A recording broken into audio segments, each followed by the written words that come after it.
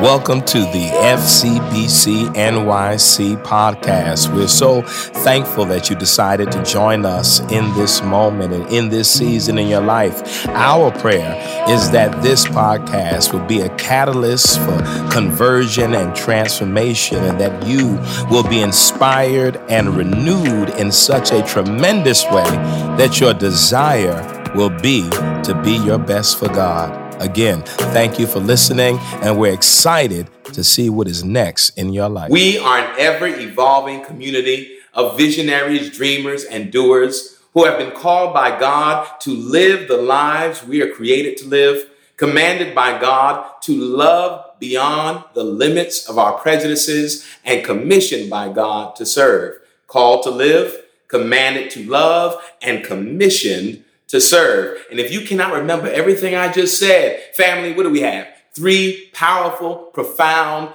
core values that shape FCBC. They are what? Live, love, serve. Amen. Before I get started, FCBC, I just have to share that during this season, I've been reading a lot, but in scripture, I've really been moved by the Gospel of Mark. It is out of that gospel that we found the passage of scripture for I am a storm stiller. But not only that, it has been a gospel that has really impacted me during the season. Mark is the first gospel written, but also the shortest gospel. Mark gets right to the point and kind of illuminates the narrative surrounding not only Jesus, but the Jesus movement. And so today I want to look at the Gospel of Mark in 2 passages of scripture, Mark 6 and Mark 8. In Mark 6, I want to read verses 38 through 44. And in Mark 8, I want to read verses 1 through 10. And I'm reading them from the New Revised Standard Version as well. Mark 6, beginning at verse 38. Here's how it reads. And he said to them, "How many loaves have you? Go and see." When they had found out, they said, 5 and 2 fish. Then he ordered them to get all the people to sit down in groups on the green grass. So they sat down in groups of hundreds and of 50s. Taking the 5 loaves and the 2 fish, he looked up to heaven and blessed and broke the loaves and gave them to his disciples to set before the people. And he divided the 2 fish among them all, and all ate and were filled. And they took up 12 baskets full of broken pieces and of fish. Those who had eaten the loaves numbered 5,000. Mark 8, 1 through 10 reads this way. In those days, there was again a great crowd without anything to eat. He called his disciples and said to them, "I have compassion for the crowd, because they have been with me now for 3 days and have nothing to eat. If I send them away hungry to their homes, they will faint on the way, and some of them have come a great distance." His disciples replied, "How can one feed these people with bread here in the desert?" He asked them, "How many loaves do you have?" They said, 7. Then he ordered the crowd to sit down on the ground, and he took the 7 loaves, and after giving thanks, he broke them and gave them to his disciples to distribute. And they distributed them to the crowd. They had also a few small fish, and after blessing them, he ordered that these too should be distributed. They ate and were filled, and took up the broken pieces left over, 7 baskets full. Now there were about 4,000 people, and he sent them away. And immediately he got into the boat with his disciples and went to the district of Dalmanutha. Come on, let's pray. God, we thank you today, and we honor you today, oh God, for this glorious day that you've given us. Today, oh God, is truly a day that you have made. It is a gift. It is a sign of grace. It is an overture of love. And God, we say thank you. We pray, oh God, that as we listen today, we hear your revealed word, words that impact, words that empower, words that transform. And as always, God, we lift up those today who today is a difficult day, a day filled with sadness or grief, mourning. God, we lift them up to you today. All of those, oh God, in this season who are struggling, and in particular, oh God, on today are having a hard time. Remind them, oh God, that you are Emmanuel, God with us. And God, we thank you for being with us in this season. Now, oh God, Let the words that you declare on today and the collective meditations of our hearts be acceptable in your sight. God, you are our strength and you are our Redeemer. And we say thank you. And it's in your name we pray. Amen. Amen. Allow me to read just that passage in Mark 8 again in your hearing. In those days, there was again a great crowd without anything to eat. He called his disciples and said to them, I have compassion for the crowd because they have been with me now for 3 days and have nothing to eat.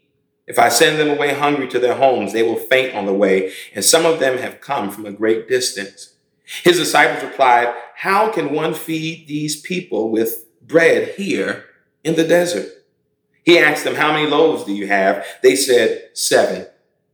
Then he ordered the crowd to sit down on the ground, and he took the 7 loaves, and after giving thanks, he broke them and gave them to his disciples to distribute, and they distributed them to the crowd. They had also a few small fish, and after blessing them, he ordered that these too should be distributed. They ate and were filled, and they took up the broken pieces left over, 7 baskets full. Now there were about 4,000 people, and he sent them away, and immediately he got into the boat with his disciples and went to the district of Dalmanutha. I want today to speak from a subject that falls in line with many of our series and many of our sermons, rather, in this season. If you've been following, we have been really speaking affirmations in these sermons. I am a warrior. I am a storm stiller. I am a love revolutionary. Last Sunday with Pastor Lakeisha, I am a life giver. Today, for just a little while, I want to share from this idea. I am a bridge builder. I am a bridge builder. The Gospel of Mark records these 2 scenes of God working through Jesus to do what was viewed as profound miracles. In both scenes, Mark 6 and Mark 8, in both scenes, it says that when people looked upon the people, when Jesus looked upon the people who had been listening to him teach. In Mark 6, the crowds had gathered in upon him. In Mark 8, the crowds had gathered again, and Jesus was moved by compassion. He wanted to feed them. He asked the disciples in both cases that we ought to feed these people with what is provided. Mark 6 says there were 5 loaves and 2 fish. Mark 8 says there were 7 loaves and a few pieces of fish. In both cases, Jesus blessed, he broke, and he distributed. Mark 6 says that 5,000 people were fed. And it says 5,000 men, which means that number was much larger if you include women and children. And the same thing in Mark 8, 4,000 there were fed, plus women and children. 2 scenes that seem in some ways repetitive. In fact, there are some who would say that Mark 8 is simply a retelling of the scene from Mark 6. But when you read deeper, look a little closer, something else is going on that I think is worth highlighting and lifting up today. You see, Mark's gospel is an interesting gospel, not just because it is the shortest gospel. It is also one of the most nuanced gospels. It is deep beyond the imagination. But Mark 5 does something very interesting. Let me share just a few things with you. In the Gospel of Mark, you begin to see what is considered the kind of itinerant nature of Jesus' ministry. The Gospel of Mark has Jesus moving. When you get to Mark 5, for example, Jesus leaves his home region of Nazareth, and then he goes to the other side of the Sea of Galilee. In between leaving and arriving in the Gadarenes, he encounters a storm, but he leaves his territory, goes to the other side of the sea, and there he encounters a man in Gadara who has a legion of demons. After Jesus heals the man with a legion of demons, the record says that he then leaves Gadara and then goes back over to his hometown. It is there that Jesus begins to do the work in ministry again. This time, when he returns to his hometown, he encounters a man by the name of Jairus, who is a ruler, a leader in the synagogue. And the scripture says he comes to Jesus because his daughter is ill. And if you know that narrative, you know that while Jesus and Jairus are on the way to Jairus' house to heal his daughter, that there's a woman who he meets who reaches out and touches him. It's the woman with an issue of blood. And so in that scene, on the way to Jairus' house to heal the daughter, a woman who has the courage and audacity to reach out for her healing is healed, made whole again. After Jesus leaves the encounter with the woman, he goes to the leader of the synagogue's house and he clears the house out. And he then says to Jairus' daughter, Talitha Kume, which means little girl, rise. He heals Jairus' daughter. And then he goes back to his region in Nazareth, and there he experiences rejection again. When you have a chance, go and read the Gospels, or rather the Gospel of Mark, because this is quite intriguing. So follow me.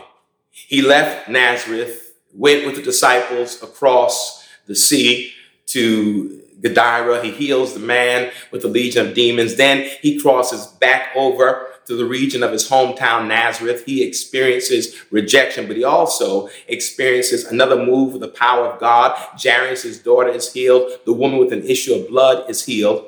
And then after that, it says that he sends his disciples out, 12 of them, 2 by 2, to go and continue this work that he has begun, healing and teaching and preaching.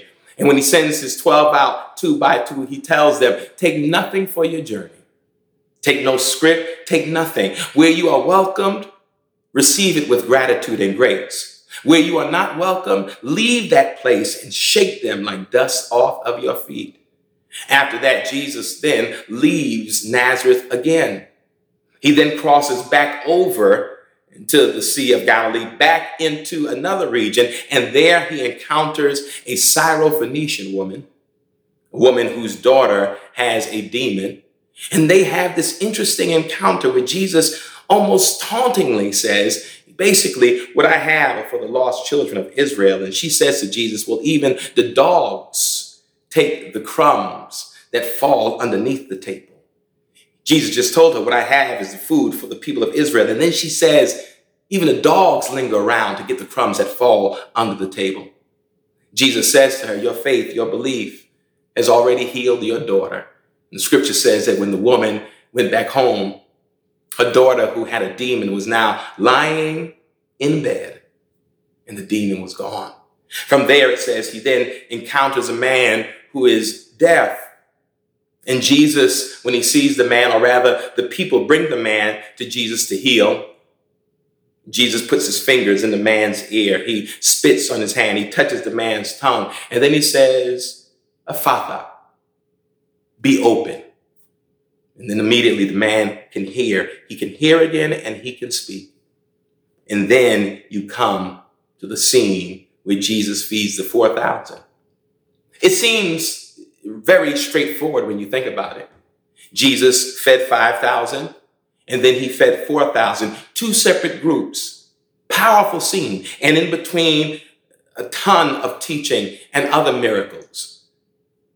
The woman with an issue of blood, Jairus' daughter, the Syrophoenician woman, the man who was deaf. I mean, a host of works that demonstrate and make manifest the power of God. Again, when you look at these scenes, harmless.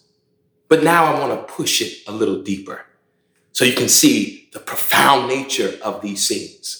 Now, I already said that in the beginning of Mark's gospel, when you get to chapter 5, Jesus moves from his hometown. He travels from Nazareth. He gets on the boat with his disciples. They go across the sea. Now, here's what you have to know to make this scene become even more profound is that Jesus does work in his hometown, which is west of the Sea of Galilee, west of the Jordan River, west of the Dead Sea. Much of Jesus' work is in this region. West of the Dead Sea, west of the Jordan River, west of the Sea of Galilee are towns like Capernaum, Nazareth, Jerusalem. That is the heart of Jesus' work in the Judean Valley. That is where you see much of Jesus' ministry. That is the region where Jesus is from. But in Mark's gospel, on more than one occasion, he leaves the region of familiarity, of comfort, home. He crosses and goes to the other side, east of the Sea of Galilee, east of the Jordan River, east of the Dead Sea. And that region is known as the Decapolis, 10 cities.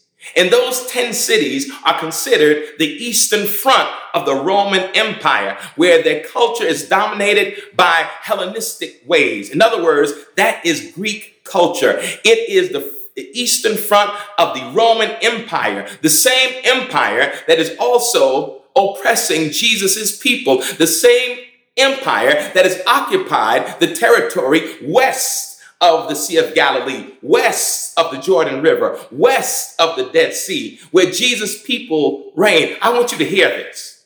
Jesus is from west of the Jordan, west of the Sea of Galilee, west of the Dead Sea. And yet Mark, in Mark's gospel, has Jesus doing ministry, not only in his region, but he crosses over and goes to the Decapolis with cities like Philadelphia and Caesarea Philippi and Damascus and Gadara. And there Jesus makes Jesus' power manifest. You see, it's so subtle that you might miss it if you're not careful. I want to recap this again. Jesus does ministry in his home territory. He feeds 5,000 in Nazareth. And then he goes to the other side of the Sea of Galilee, the other side of the Jordan River, and there feeds 4,000. Now, the same power made manifest through him, two similar miracle stories, but here's the difference. Those on the west part of the Sea of Galilee, the Jordan River, were Jewish. But on the eastern side of the sea, of the river, were heavily populated with people who were Greek, part of the Roman Empire.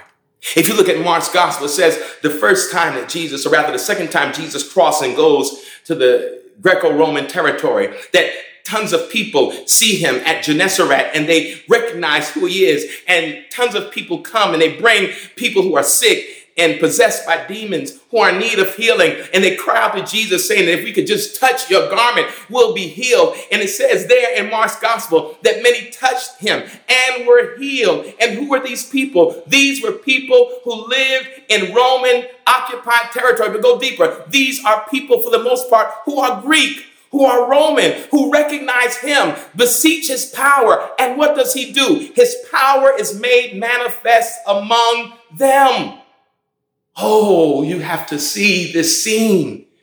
That Jesus' work, Jesus' ministry, Jesus' power, the power of God at work in him is operating on both sides of the Galilee, on both sides of the Jordan, on both sides of the Dead Sea. His power that God is making made manifest through him is not relegated to one region, one territory, one people. But when Jesus crosses over, that crossing over is a transcendent move. When Jesus crosses over, crosses the Sea of Galilee and crosses the Jordan River, what he is doing is demonstrating the transcendent power of God, not parochial, not relegated to one group of people or one sect of people, but those who encounter him, no matter what their background, no matter what their religion, no matter what their ethnicity, all experience the power of God.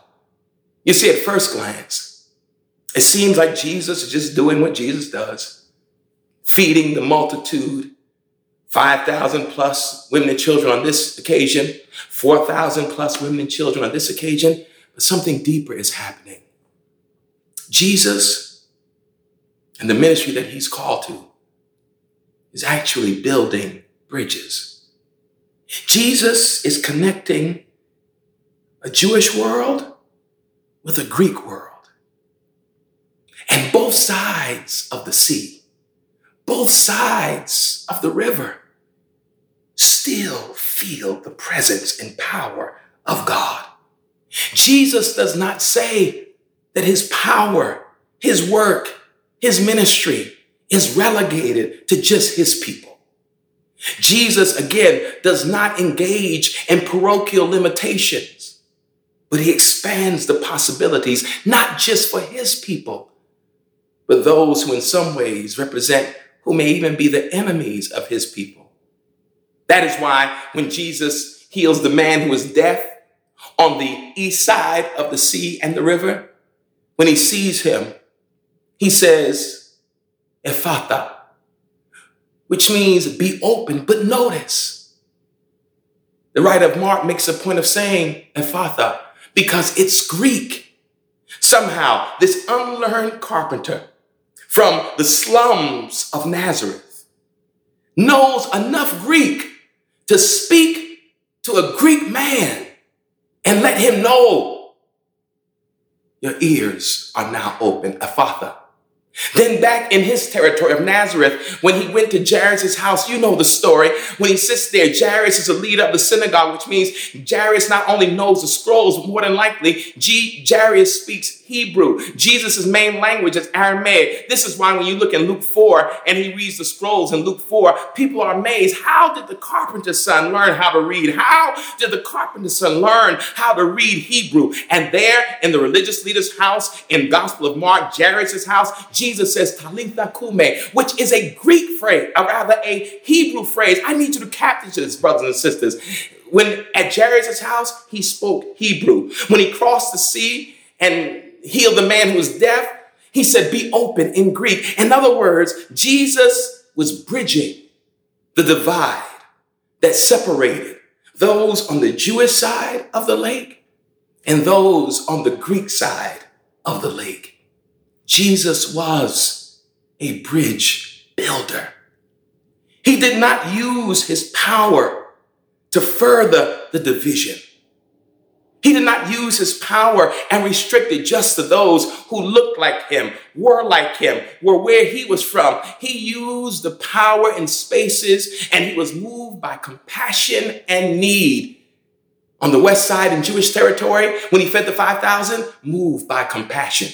On the east side in Greco-Roman territory, moved by compassion. His compassion and his love and the need of the people is what caused him to minister to them. Oh, I hope you can capture this. Jesus epitomized, demonstrated what it meant to not be marked by division or seeking to other another human being. He was a bridge builder. And for you and I, who seek to follow in the footsteps of the carpenter, the real question is, are you a bridge builder? Maybe now, beloved, more than ever, our world needs bridge builders. We live in a wounded and fractured world. We live in a wounded and fractured country, where right now, in the midst of a pandemic, there are people who are using mean-spirited, toxic words to deepen the division that exists. We know the history in this country. We know the division that abounds. But you and I, who have been shaped by the carpenter's teachings, yes, we are warriors, and yes, we are storm stillers, and yes, we are love revolutionaries. But maybe now, in addition to all of that, we, you, and I need to be bridge builders. Who will be the ones who stand in the midst of the divide, the chasm, the gap that abounds between so many of us? Who will seek to mend those broken spaces? Who will seek to bring healing to the places where division abounds? Maybe you and I in this season, as disciples of the carpenter, can follow him on both sides of the lake and seek to bring healing and wholeness to all those who are wounded and damaged.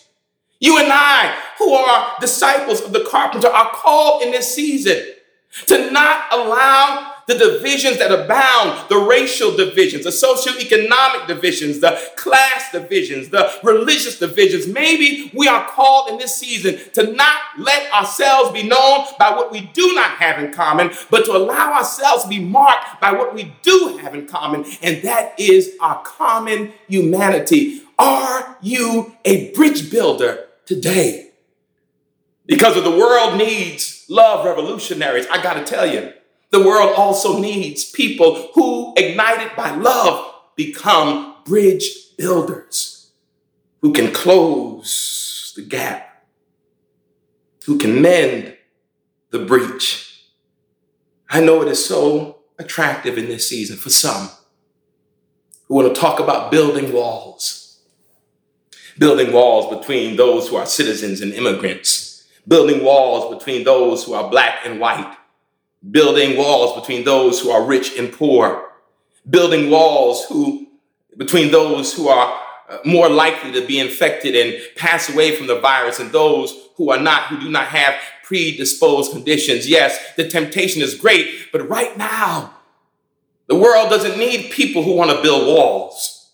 The world needs people who want to build bridges, connecting us where we are wounded, connecting us where we are damaged, connecting us where we are broken, and helping us see that we are all experiencing the same moment together. Whether you are here in Europe, Latin America, Asia, no matter where you are, we are all facing the same crisis together. And if we're facing it together, why not face it as humans together and not let our labels divide us and our labels break us? Yes. If you are a disciple of the carpenter, yes, you are called to speak truth to power. If you are a disciple of the carpenter, yes, you are called to speak about injustice and name it and declare it and describe it in all of its evil manifestations, all of those things that reinforce the agony and the pain felt by so many people in this country and the world. Yes, if you are in this country and you are living with this country marked by racism and classism and sexism, you have to speak the truth. You have to name it. But what's the therefore? What's in Greek the telos? What's the purpose? For me, it's to be a bridge builder. It's to mend those spaces so that we can be stronger in the broken places. I am a bridge builder. We are called to be bridge builders.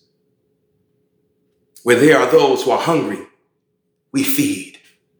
When there are those who are thirsty, we quench the thirst. When there are those in prison and in hospital, we visit. When there are strangers among us, we welcome them. We are the bridge builders of this world. You and I am a bridge builder. I am not motivated by toxic language that dehumanizes another person. I am galvanized by the underlying ethos of love that binds us together. I know there are some who won't be moved by this kind of message. There are those who, whether through social media or on blogs or on TV, will always be creative when it comes to being toxic. But there has to be a remnant of people who believe in the transcendent, transformative, impacting power of love to heal all of us.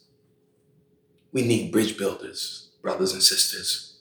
We need bridge builders in America. We need bridge builders in Europe. We need bridge builders in Asia. We need bridge builders in Canada. The world needs bridge builders so that we can then demonstrate the potential and the possibility to live in a place where we are not defined by what is different, but galvanized by what we have in common. Know this, the quote I shared this week from Maya Angelou.